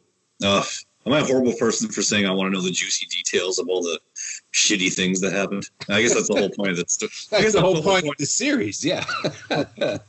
and this I'm looking forward to this as well, because this is definitely one of the more tragic ones. Yeah, people might say it's how he died was self-induced and all that, and yeah, for sure. But it's kind of a trap that a lot of wrestlers have gotten into, and he was young. He was still young. Yeah, very. He was on fire, and I knew right from the start, his rookie year in Stampede Wrestling, like this guy had it. Okay, yeah. When he was teaming, him and Bruce Hart were the other bad company. Okay, there was the bad company in the AWA that were tag team champions over there. Well, over in Stampede Wrestling, you had this bad company, and you saw the potential. Okay, like 1987, 88, you had Brian Pillman, you had Owen Hart, you had Chris Benoit. You knew that these guys were going to be amazing. They were. Unfortunately, all three of them are gone. All three of them are gone, and much too early. Yep. And I think the not only the behind the scenes stuff, but just some of the stuff that Pillman ended up doing on air. Okay, the loose cannon. Yep. Okay. You mentioned before, I respect you, Booker Man, kind of breaking the breaking kayfabe against Kevin Sullivan. Yeah, Sullivan. Yeah. Right, and of course there was the angle with Stone Cold with the gun. Yeah. That was something else. Yeah, like, oh my God, I don't know if you could do an angle like that today. No, you could not. And you got to remember, Pillman and Stone Cold, well, he wasn't Stone Cold at the time, but Stunning Steve Austin and Flying Brian made up in WCW, made up the Hollywood Blondes. Mm-hmm. Back when Stone Cold had hair to speak of. Yeah. And that was an amazing team, because they kind of had parallel careers leading up to that. They kind of started around the same time. Pillman in the Indies in Canada, Austin in the Indies in Texas. And, right. They kind of made their way to WCW kind of ballpark at the same time. Sorry? No, nothing. Go ahead. Oh, yeah. So they just meshed so well, and just the fact that Pillman left us so early, and just by the way the Dark Side of the Ring, the way they edit, the way they have their vignettes and all that, it's going to be a tough watch. Yeah, for sure. That's yeah. I thought like the two Benoit episodes and the Owen Hart episode this past season were pretty difficult to get through. I don't mind telling you, the Hart and the Benoit, the eyes got misty. The eyes got misty watching those. Yeah, even the Road Warriors episode, that was a lot of it was tough. Yeah. Well, yeah, like any of the episodes, even going back to season 1 with the Macho Man Miss Elizabeth episode 2, and Yeah, I have a feeling I'm going to be binging both seasons because, there is only, 16 episodes or whatever, and Mrs. Snowy hasn't seen them yet. So I think we're going to binge them together. Oh, she's going to love the deathmatch one from the that's going to be a lot of stuff. The one on the New Jack. Yeah. The New Jack episode is going to be her favorite. Yep. Yeah. Yeah. And the thing is, she remembers New Jack. Okay, the next one, FMW, Frontier Martial Arts Wrestling. Okay, Ducky, this is your time. Yep. This is your area. Yep. What is for the uninitiated FMW? FMW was a company in Japan. I don't remember when it folded, but it folded like early 2000s, I want to say. Mm-hmm. But it was death matches. That's it. It was basically the sick shit that you subject me to now. Yes, but 10 times worse, because in Japan they always turn everything up to 11. Yep, with everything. Yeah. So I'm assuming you're looking forward to this. I'm looking forward to that one, the XPW one, which is an old American deathmatch company, and the Nick Gage one will be good too. Right. When I saw that lineup. Yeah. They're going to talk about, for sure, they're going to talk about when he died at a tournament. Okay, that's Nick Gage. Okay, yeah let's kind of transition into that one. Who was Nick Gage? He started in CZW in the early 2000s and just basically went up from there. Been on the indies his whole career. He went to jail for 6 years for robbing a bank. Oh boy. But he turned himself in. He robbed a bank without a mask, which is one dumb thing to do. You got to get your mask on. Come on. Yeah, wear your mask. But depending on what era. he wasn't in a good place when he did it. Apparently not. And he went to jail for 6 years, and and now he's been back out for a while and been wrestling all over, and currently is out with an ankle injury, which happened to him over the summer. Just he stepped wrong in a match and snapped something, and now he needs surgery. Oh shit! Do you think this is going to be good or bad for him? Like this episode, because it's exposure. Yeah. But it could be the wrong kind. Do you think it means any never mind to him one way or another this episode? Oh, he'll still continue wrestling no matter what. Will he be able to go anywhere else because of it, or is he perpetually stuck in the indies? I'm gonna say indies for now, just because I don't think AEW or WWE want him saying fuck every second word. Right. Well, I don't either, but okay. All right. Yeah, I figured what little I knew about Gage, I knew that episode is definitely going to get your attention. As much as, I'm not big on all the death stuff and all the extreme wrestling, I was a fan of XPW. Okay, that was kind of California's version of ECW. ECW was on its way out. Porn mogul Johnny Black was a big wrestling fan, and he kind of wanted to cash in on the success of ECW, and he created his own XPW, his own extreme pro wrestling. And I know why they are going to be focusing on this league for this. It's not going to be because of the brutal wrestling. Yeah, that's definitely part of it. Especially that, what's his name? Vic Grimes. Vic Grimes, who took the huge bump off of the scaffold through the dozen tables. That's because New Jack tried to kill him. He just didn't.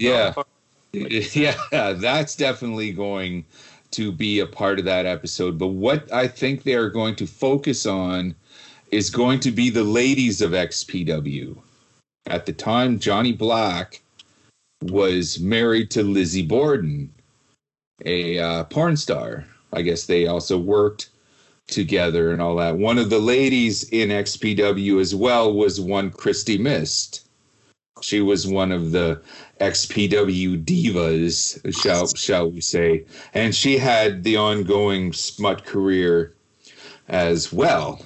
It's going to be confession time for your cool Uncle Snowy here. When I discovered XPW, Mrs. Snowy was working in a video store. Okay. And they had, at the time, they had the little back rooms. Okay. Where the special movies that are for mummies and daddies who love each other very much, shall we say, to quote, to quote The Simpsons. Okay. Yeah, behind the curtain of kids. I know all about this. Okay, yes. Robin's downstairs right now going, oh, God, he's telling this story. Yeah. He's talking about that shit, is he? Yeah.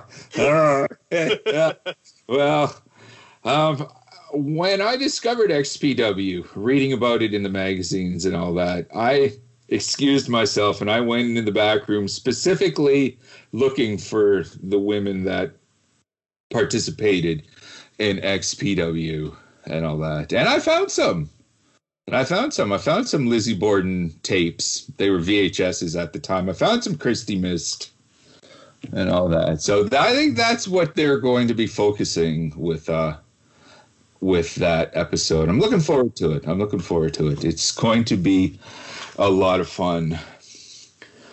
What do you guys remember about XPW? Like, I guess now the internet has let you guys in on that. But Matt, you might have. What was your experience with XPW? Does this mean anything to you? No, honestly, like I never really got into the whole lore of XPW. Like I know the name, but I just haven't really dived into it ever. Like I probably should have, but I I haven't. They had a King of the Deathmatch championship. Oh, did they? No doubt. Yep. Well, yeah, and they had a lot of their wrestlers, kind of emulated ECW and all that, but it was brutal. It was ECW plus. So he was trying to create something that could compete with Vince McMahon because there was no more competition, but ended up falling flat on its face. Yeah, I don't think Black ever figured he was going to be competition, but he wanted to be the next Paul Heyman. I think that's probably the fairest assessment. So he did a lot of cocaine and made a lot of shitty choices. I wouldn't be surprised. Yeah, probably marrying Lizzie Borden was probably one of them. I don't know. Yeah. Who knows? Even the porn industry nowadays is a lot different than it was back then too. So you know what? And no one's going to believe this, but the idea of computer viruses, and that's really the only place you can find smut anymore, is on the computer. Mm-hmm. Viruses scare me like a lot. So I don't really consume that much smut anymore because it's just I don't want to risk it. Maybe you pay for it.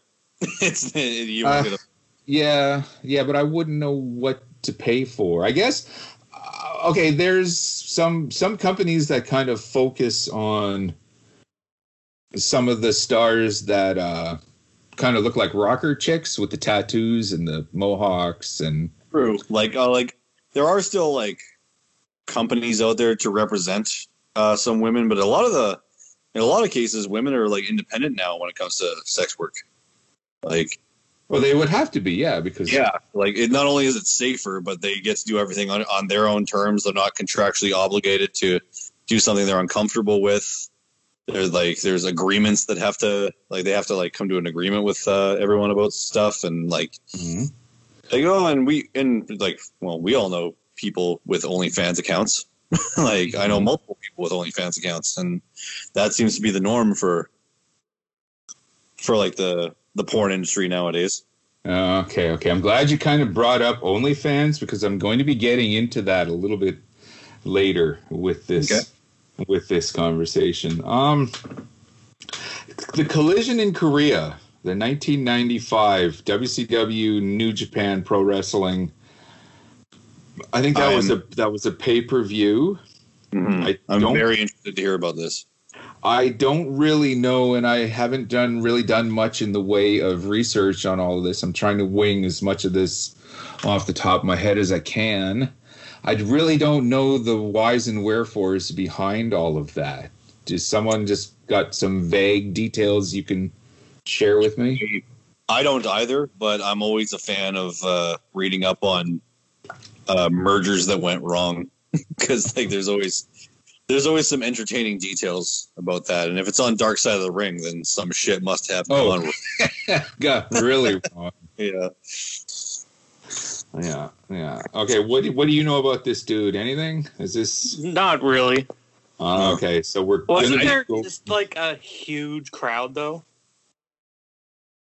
Oh yeah, wasn't there like 100,000 people or something like that? Yeah, around there. Hang on, I will use the Google. Oh, okay. I think Ric Flair was in this. It was like 91,000 people or something. Okay. At the time, absolutely unheard of, but before WrestleMania in Texas.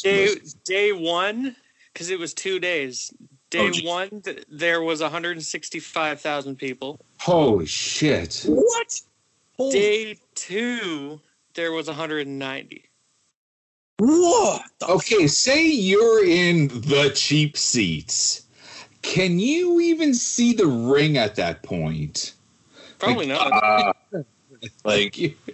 You'd have to be watching the screens or have a very good pair of binoculars. You would have to. You hear about like the metal band Metallica doing a million people in Russia and all that. Yeah, imagine being the last row.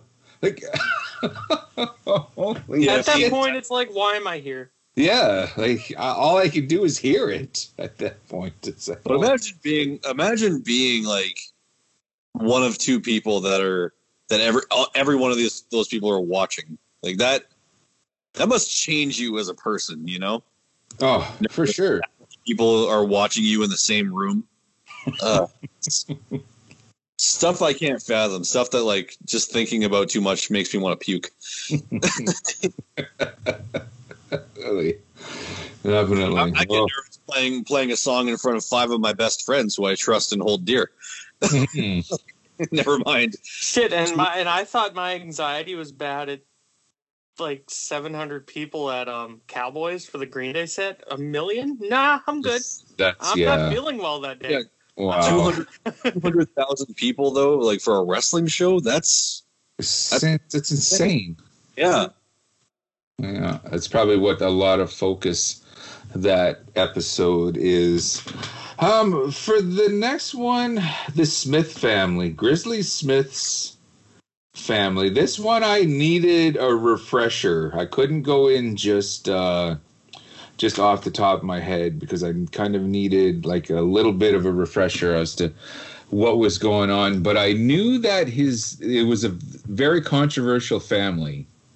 There was a lot of some sick shit, some lot of fucked up stuff going on when Jake the Snake family. Yeah, when he had 3 children that went on to at least, somewhat like Jake the Snake Roberts. I guess that was his oldest son. He obviously had the most prolific career out of all of Grizzly Smith's kids. Sam Houston, he was big in the Mid-Atlantic territories, a Mid-Atlantic champion in the mid-'80s, and of course Mid-Atlantic would eventually turn into WCW. So he was kind of a big deal for a while there. And then the female wrestler Rockin' Robin, who actually had a pretty good career there for a while. But apparently Jake Roberts had a lot of accusations against his dad, and some of the stuff appeared in Beyond the Mat, and there was a lot of accusations of Smith abusing his children. Jake Roberts, his mother was a 13-year-old girl that Grizzly had sexually assaulted, and they were forced to, and this was obviously a very different time and all that, but the young lady was forced to marry Grizzly Smith over all that. It was just a really, really fucked up situation. There was allegations of him abusing Robin as well. Oh, just saying that sentence just now, I clenched my fist. Okay, yeah. because we kayfabe broke my Mrs. Snowy's first name. Yeah, that is going to be a very tough episode to get through. It's such a touchy subject, especially nowadays. For sure. Yeah, it's sickening, and if it can be described in one word, it's like I can only imagine what that must have like. Do you think like the way that Jake the Snake's lifestyle was, because like he was a pretty well-known pill popper and alcohol abuser. You think that has to do with it, knowing how he was conceived? It can fuck with you. Psychologically? Yeah. Yeah, it can fuck with you. I don't think that is the be-all, end-all. I don't think he woke up one day and said, you know what, my conception was terrible. I think I'm going to be this massive drug addict now. Well, no, it must have weighed down on him heavily throughout his entire life. Oh, I'm sure. Eventually led him down that path. Mm-hmm. It was definitely the first step. There was many other steps that got him to where he was, but I wouldn't be the least bit surprised, if that was the first step. Well, trauma is the ultimate gateway to addiction. Oh, for sure. Yeah. So. Yeah. Okay, we didn't mean to go heavy duty. No, we were the dark side of wrestling night in Canada. That's exactly yes. Unfortunately, well, and on the other hand, we like to have fun and goof around and all that, but we're adults, and these topics are serious topics. I'm not going to joke about rape. Like that's right. Yeah, that's right, and it's stuff that does need to be addressed. It's the same thing on Radioactive Metal. There's been a lot of heavy duty shit over the years. I've been doing that, and we've had to put the fun and games aside and address some of this stuff. And it's going to be tough. It's going to be tough watching that one. Again, another one. I'm going to have a hard time butchering, or I'm going to have a hard time trying to pronounce this guy's name, but I knew him best as Johnny Canine. He was a job guy in the WWF, but he also did some time in Stampede and time in jail, actually. But he did some time in Stampede for a while, and he was just a indie guy that kind of got caught up in a lot of gang life and did some time in jail and all that. It was very, very sordid, shall we say. So that's kind of right up, this program's alley. And finally, I think the last thing that they announced so far was the story of Canyon. Yeah, that's actually going to be a heartbreaker, because I know he struggled for a lot of his life with the fact that he was a homosexual, and he didn't know how people would react to it if he came out. Right. Oh, definitely. And he couldn't. Not in that environment, which goes back to what Undertaker and what Cornette was saying. If he would have been able to come out today. Okay. Oh, for sure. Yeah. But back then, yeah, the 90s, early 2000s, it was a different locker room. It was a different attitude. That's right, because they were men. Damn it, yeah, men were men. Yeah. Men were men, and all that. So if he would have come out back then, it could have potentially had dire consequences. So think about that, Mark. You know what I mean? But before you too, Cornette, before you start criticizing everyone now, why don't you guys think about Mr. Canyon? Well, I can only imagine like how hard that would be for somebody to not only live with that and keep it inside, but to come out with it only to be ridiculed. Like, right. Like that, even like it actually reminds me. We're all familiar with the show Power Rangers, Mighty Morphin Power Rangers. Mm-hmm. Yeah, after my time, but I know what it is. Yes. Okay. Well, in 1993, debuted in North America, and the original Blue Ranger, Billy, was played by an actor named David Yost. He came out as being gay when he was still on the show. After he came out as being gay, he was bullied and ridiculed on set, which led him to quitting the show. Wow. Yeah. Thankfully, he's still with us and hasn't ended up taking his own life. But he, like, just the fact that set members, I don't know if it was fellow cast members, but like crew members would like ridicule him for it, and like when that actually led him to quitting the show, and they had to write around that, was like at the time I didn't really understand, but now I do, and it's like it's horrible to think about as someone going through that, like anybody going through that, like right, like people have to just, and I guess people are now in that mindset, but I don't really care what's going on in your bedroom. You know what I mean? No, it doesn't bother me. Like, not at all. I don't care. I care about two people's sex life. Okay? Yeah. And like, they're the same thing. So, like, you go and do you, and we'll do us. And, like, I've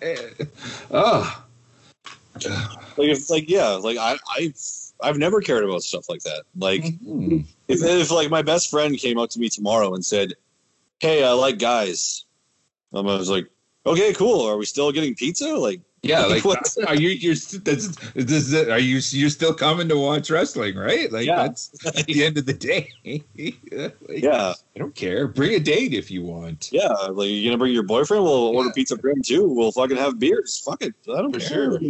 What kind of beer does he like? I'll be sure to. Yeah, for sure. Life can only, sometimes life can only be as difficult as you make it. Yeah, exactly. Like there, just life is hard. There's a lot of obstacles and all that. To add extra obstacles like hate and prejudice and all that is just, why do it to yourself? Why do it to yourself? It just doesn't. Yeah, hating somebody for living the way that you don't live your life is no way to. Yeah, you're gonna be miserable for the rest of your life if you think that everybody should live their life the way you do. Like it's Yeah. And I don't want 800 million people, I should say, being into the same stuff we are and being who we are and all that. Like, I want to stand out in the crowd. I think and I've said this on Radioactive Metal a lot, like, I think just being our pop culture interests, being metalheads, we already stand out. I don't want a bunch of posers, okay? There's an expression you guys might not have heard in a while. I don't want a bunch of posers in the scene. I want us to be us. Yeah. At the same time, if somebody's legitimately looking to get into metal, then sure. Oh yeah. If you're legit, come find me at a show. Like, if you're from Winnipeg or whatever, and you want to make your way into the metal world, you've discovered it over this whole pandemic and all that, and when shows start happening and you want to start coming to shows, come find us. We're there for you, and we'll bring you into the scene. No problem. And you'll drink in the back alley with us. And you just be prepared to run with the big boys. We got a bottle of Jack and a bottle of Coke, and no glass. Great. Yeah. So just be prepared. Just don't come as, like, for satirical reasons. Don't come to ridicule people. And that's right. That's right. Like, always that one. Yeah. Oh, this is hilarious. Look at that guy. Yeah, there's you get the odd one every now and again. Why is he wearing a shirt I can't read? Yeah. What is that? Why are you listening to Screamo? Oh yeah, all metal Screamo, and it all sounds the same. Yeah. Even though there's 500 different subgenres, all metal sounds the same. Oh, that drives me the most. How can you listen to that noise? Well, how can you listen to techno? It's noise. Yeah. How do you not? It's all just boots cats. And it's the same with pro wrestling. How can you watch that? Well, how It's can fake. you not? Yeah, how can you not? fake. It's It's like when people criticize people for what bands they listen to. It's like, really? I know a handful of those. I won't name any names, but yeah. yeah, Some I think with we all Facebook, do. they're okay. Yeah, Yeah, but see, It's like I guess, every once in a while I would go, oh, I wonder if I'll get criticized for saying this because fuck it, I don't give a shit. You guys already know I like Five Finger Death Punch. But I know there's people who are just like, it's like, fuck you. Yeah. Do you actually Do you like them even after the anti-mask video or whatever the fuck that shit was they put out? I thought that video was hilarious. Yeah. I think people's reaction to it was funnier than the actual video, though. Yeah. I just the idea of getting upset over someone else's favorite artist. Like, do you lose sleep over that? Yeah, It's like, I like band X. Like, are you?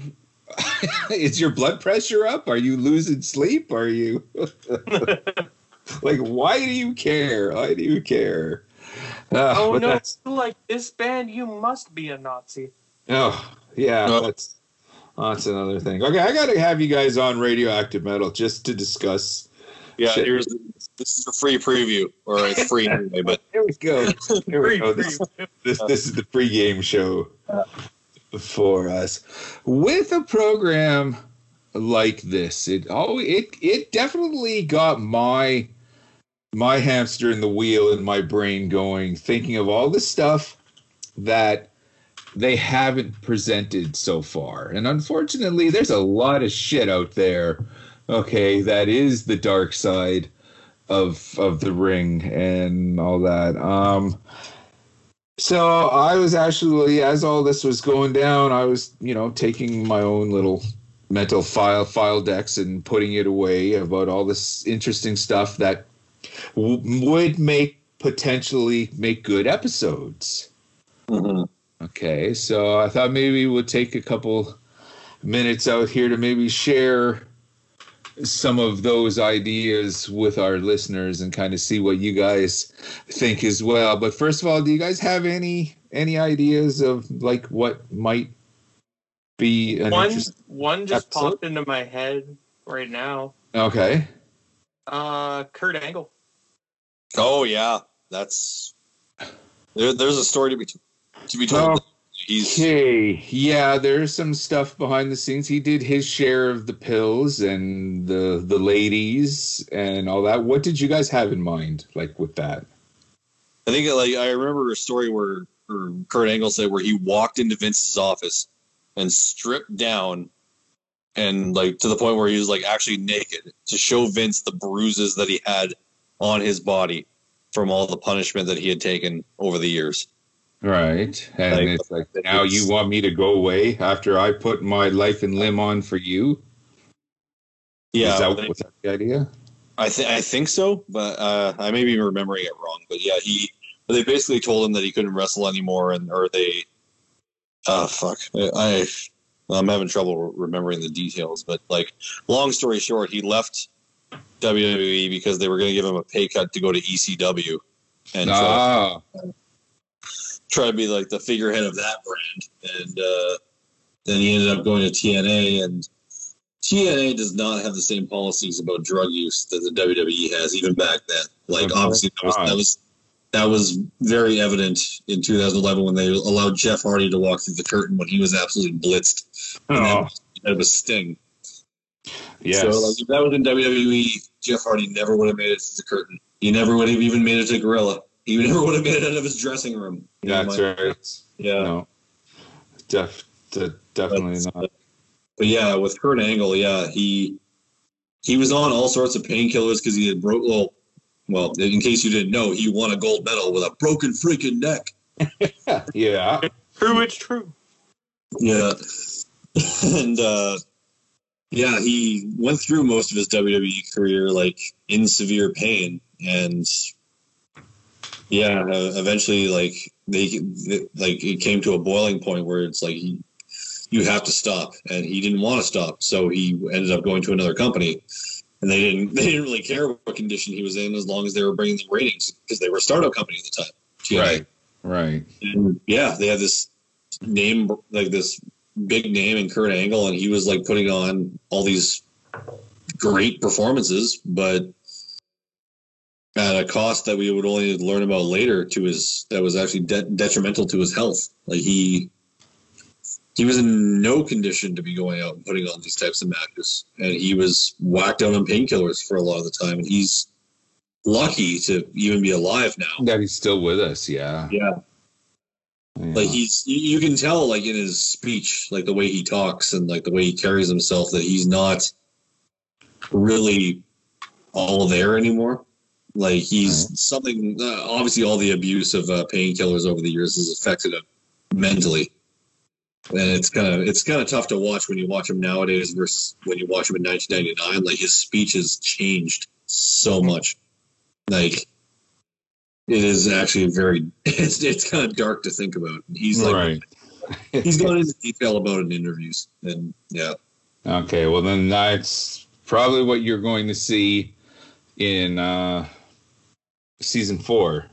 Yeah. But he has to agree to it, though. Like, we can sit here and we can say, this would be a great story, this would be a great story, this would be a great story, but everyone involved has to agree to it, okay? Yeah. Because Arn Anderson wanted nothing to do with Dark Side of the Ring when it came to his little drama that he had with Sid Vicious. Because Arn said, no, I don't want to talk about it, that's probably why this incident, the scissor incident while they were on tour in England, the NWA was on tour in England, or WCW at the time. That's why this has not been a part of it, because Arn said, you know what? No, I don't want to do it. I don't want to talk about it. And that's why it hasn't. And I definitely think that would probably be maybe behind the Benoit, the Owen Hart situations and all that. That would probably be one of their biggest ratings if they were able to promote it as well, because that's a story that has gone down in wrestling folklore just over the years. And I think what it was while WCW was on tour, sure, Anderson and Sid Vicious didn't really like each other to begin with very much. A lot of alcohol was involved, some pushing and shoving in the bar. It escalated back into the hotel room. And Arn ended up stabbing Sid with a pair of scissors. Huh. And all of that. Yeah. It was quite the thing. Wow. And now, like, Arn Anderson, he's spoken about it on his podcast and all that, saying he doesn't want to talk to the Dark Side of the Ring, and it's all in his past. It was a bad thing. It was a bad thing that happened. Both of them were being complete assholes. They have since spoken, shook hands, all that. So there was a happy ending. There was a happy ending, but it could have turned out a lot worse. And I would hate to think that while, no one is really much of a fan of Sid's work, okay, in any way, shape, or form, you don't want the guy to die.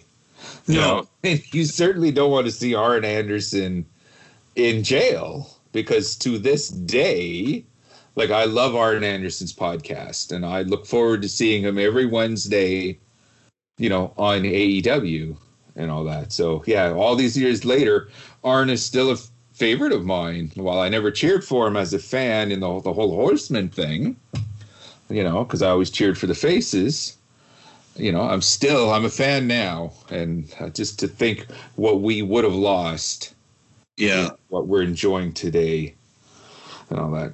Speaking of fans, okay, one of the things I think would make an interesting subject, and you could talk to any old school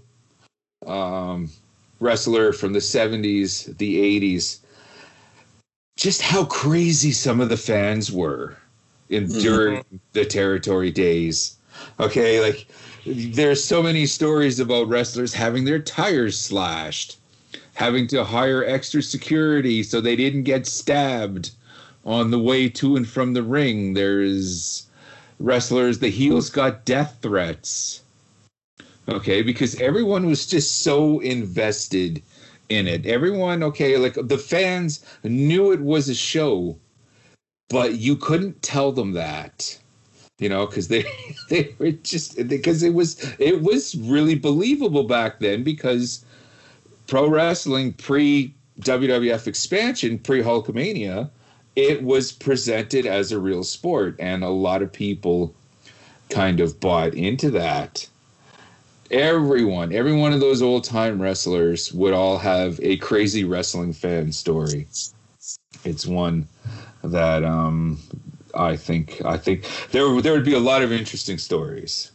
Yeah, I mean, you could probably go on YouTube now, okay, and find some shoot interviews and all that, and it would keep you thoroughly entertained. One of the things that kept a lot of wrestlers thoroughly entertained over the years, shall we say, was Missy Hyatt. Oh, yeah. You guys would know who Missy Hyatt is? Ducky, you're too quiet over there. We didn't lose you? No. Okay. Every once in a while, because it's Skype, I'm always afraid. Yeah. I'm always afraid we didn't lose. I know my sleep schedule's back to normal now, and I'm like trying not to fall asleep. Okay. Like, I'm not bored. I love this. I'm just like, my sleep schedule's back to normal. I normally go to bed around now, so I'm like, huh? Okay. Well, I'm gonna give you stuff to think about here when we talk about Missy Hyatt. Okay, she was really one of the first ladies of the very first diva, really.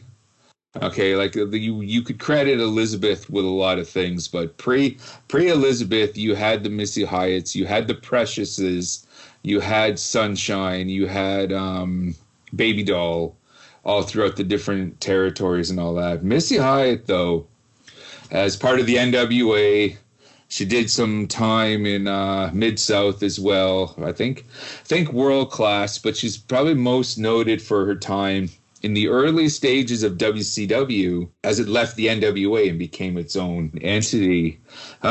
She had a reputation, shall we say. Mm-hmm. A reputation for sleeping with a lot of the wrestlers. Okay, I figured that's where this was going. That's where this was going. Yeah, and there's shoot interviews. She wrote a book. She bears no, she's not hiding it. I even think she's dabbled in the kind of like the OnlyFans thing, but for a price you can do the girlfriend experience, not with the sex or anything. Or maybe that's Sunny I'm thinking of. No, Sunny does like Skype shows. Like right. Cam girls, yes. Yeah, I think Hyatt was doing the cam stuff. And I know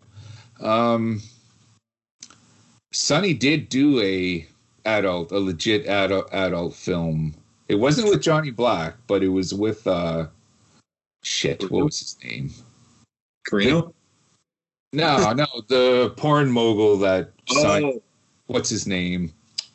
I can't remember. See, this is what happens when you don't take notes. You just kind of want to do everything.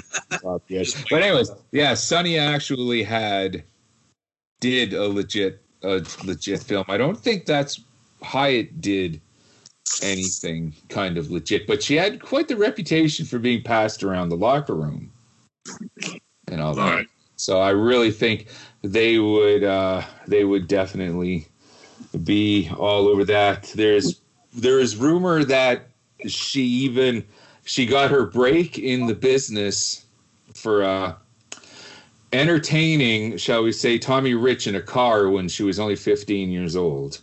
Oh, good Lord. So, yeah, that was brutal. Kind of keeping to the same area shall we say, the music business has groupies, young ladies that are, a band comes through town.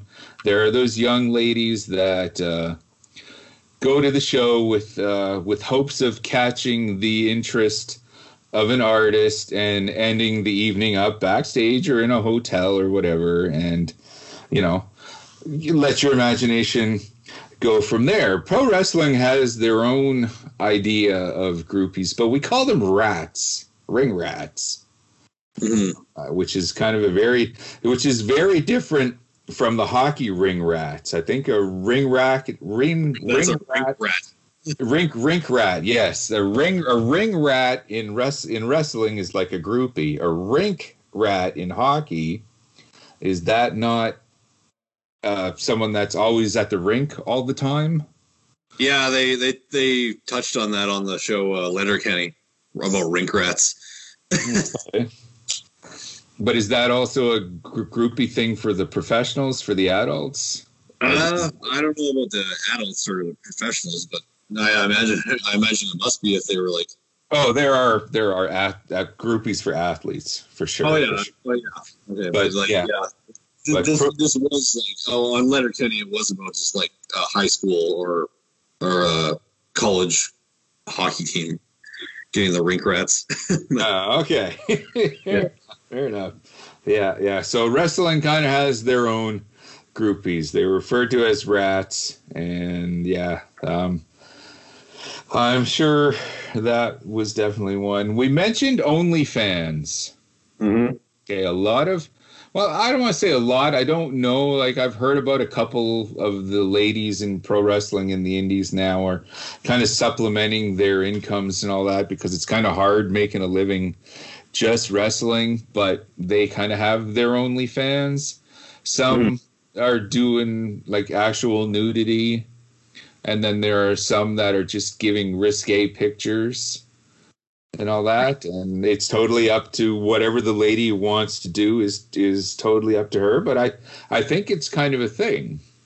If you go further down, you'd kind of be surprised as to what you would find. And I've heard some, interesting things that female wrestlers have done, through their OnlyFans for fans, or just for their fans for money. Not saying they're prostitutes or anything. I'm just saying there's some risque stuff that has been done for money, and it's like, holy shit. So I think the OnlyFans thing, I know, like, I'm not going to, because I don't know a lot of the names. I know some of them that have been doing it. I think that would make for an interesting subject. And kind of the last one, and I'm actually kind of surprised they haven't done this, but I don't know who they would get to talk about it. But one of the most, one of the most legendary, shall we say, stories was the Randy Savage, Stephanie McMahon situation. Oh, yeah. Say. As long as Hunter's as long as Vince is alive, that's not gonna happen. That's not, they're and she's definitely, if either she's not gonna do it. She's not gonna talk about it. No, never. Right. And what this whole thing is, if you don't know the folklore of all this, but it's been speculated. It's been rumored, it's this legendary thing within pro wrestling that it was Randy Savage that, shall we say, made a woman of Stephanie McMahon when she was, 15? Deflowered her? Deflowered her, yeah. That's God, we're old. Yeah, just knowing that expression. Yeah. Who's going to talk about it? Savage isn't with us anymore. No, Savage isn't with us. Stephanie will never talk about it. Vince will never let anybody talk about it. Hunter even will never talk about it. So, like, that kind of remains a thing behind closed doors. Like, the only people you'll get are, like, unofficial sources, I think. So that kind of... Yeah. Like, yeah. And no one is going to contribute anything more than what we already know, because it would be speculation. It would be hearsay. Yeah, exactly. The only one, the only person that knows for sure is Steph. Stephanie. That's the only one. And she's got a name, brand, and reputation to uphold, and she's never never gonna see her on Dark Side of the Ring. Ever. Right. So those were kind of my ideas that I think. I would also like to see one on Terry Funk. Oh, okay. Yeah. Yeah. Given that he's like still going, but all the pain that he's been through. Terry, you're 4? Stop. Yeah. You've retired 100 times. Stop. Yeah. What is his schedule like today? Maybe 1 a year, if that. Well, it's like. But since his retirement, that I think that was part of Beyond the Mat, right? His first retirement.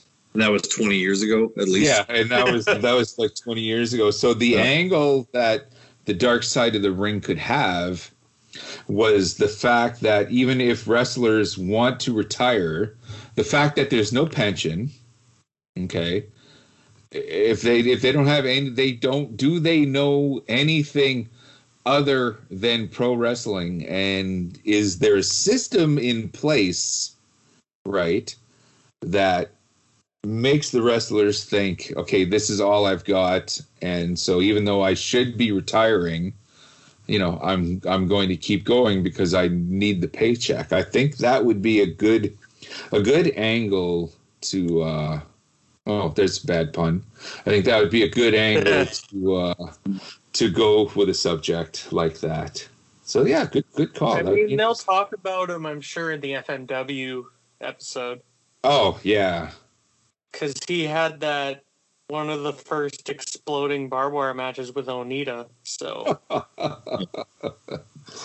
it's kind of the same thing with music too. Like even like Gary Holt has gone on record saying like if he didn't have Exodus, he wouldn't know what to do with his life. Right. So, yeah.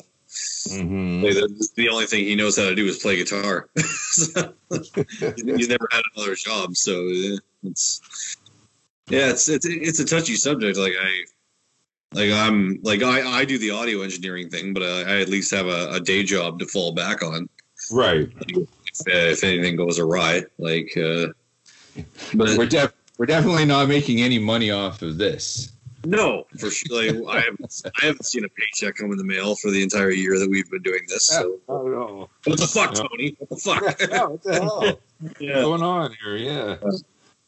But yeah, my pick for something to see on Dark Side of the Ring, and I think I know like a few details about it so far, would be the story of Eddie Guerrero's substance abuse past, because we all know that he has a history with drugs and alcohol, but he got clean. But the abuse of those said drugs and alcohol ultimately led to his the health conditions that led to his death. Mm-hmm. The damage was done. Yeah, even though he had been clean and sober for how many years, like the wear and tear on his system had already taken its toll. Like he was in great shape physically for pretty much all of his career, but eventually that caught up to him, and I have to wonder, we all indulge in alcoholic beverages or more often than we'd like to admit. Well, even on the weekends, yeah, even on the show right now. So, yep. But I'm not saying how many I've had, but it's been more than neither have I. I can see, but nobody else can see. But anyway, but. I don't know if it's comes down to like a person to person thing with Eddie Guerrero as to how his body reacted to the substance abuse, or maybe he just was that far into it that he just was so excessive in it that did he have to do literally drink a 2-4 every day and do mountains of cocaine for that to happen to his system? Oh wow, it's difficult to speculate, because I know he had his fair share of problems, but he did get over it. But Mm-hmm. There has to be like a certain side to that he, like, of when he was at his worst. Like, Mm-hmm. Yeah. There was still long-term repercussions. Yeah. Like, I know he was a good man at heart, and he turned his life around, like I said before. But yeah, like it would be interesting to hear from like people who knew. Like, I know Vicky's been on Dark Side before, so she could probably chime in about these things. Mm-hmm. And same with Chris Jericho, he was a good friend of Eddie Guerrero's, so I'm sure those two could tell us a side of that story that we hadn't heard before about Eddie. Like, definitely be a high rating episode too. Yeah. Yeah, like not necessarily to exploit his addiction, but to maybe like if exposing that side of Eddie Guerrero helps somebody else who's struggling with the same thing, right, turn the life around. I think it would be worth it to make an episode like that in that regard. It's a good cautionary tale. Yeah. Same with Kurt Angle, but yeah, mm-hmm. with Eddie Guerrero, we all know he had his demons. He was fired from WWF for it, or WWE, or no, it was WWF and he was fired for drunk driving. He got a DUI, and then he went into very intense rehab, turned his life around, and then he came back and had the best run of his career. Mm-hmm. He won the IC title, US title, tag titles, and eventually the WWE championship in his second run in WWE. So, yeah, he turned it all around. But, yeah, the long-term effects can obviously really take its toll on you. So that's, yeah. And fortunately, he's still with us. So, yeah. Yeah. Unfortunately, though, I think it's that time. Looking at the clock on the wall, I think it's time to bring this crazy train into the station. This crazy stage. This crazy stage. Yeah. Kind of take this into the station. How can people get a hold of us? They can get a hold of us on Facebook at facebook.com/Wrestling Night in Canada, or on Instagram at Wrestling Night in Canada. And, of course, Wrestling Night in Canada is proud members of the Shining Wizards Network, shiningwizardsnetwork.com. If you're checking, that's probably, where you're hearing us from. But when you're done listening to this show, go back onto the website, check out the myriad of other wicked shows. It's a predominantly pro wrestling network, but there's comedy, there's pop culture, there's music. If you haven't had enough of your cool Uncle Snowy, by all means, check out Radioactive Metal or radioactivemetal.org, where once a week I sit down with my co-host, Aaron. Hey, buddy, what's going on? And we talk the wonderful world of heavy metal. In the meantime and in between time, that's it. This has been another exciting episode of Wrestling Night in Canada. I'm Snowy White. I'm Matt Copper. I'm Dustin Maruka. Signing off. And we're from Winnipeg, you idiots.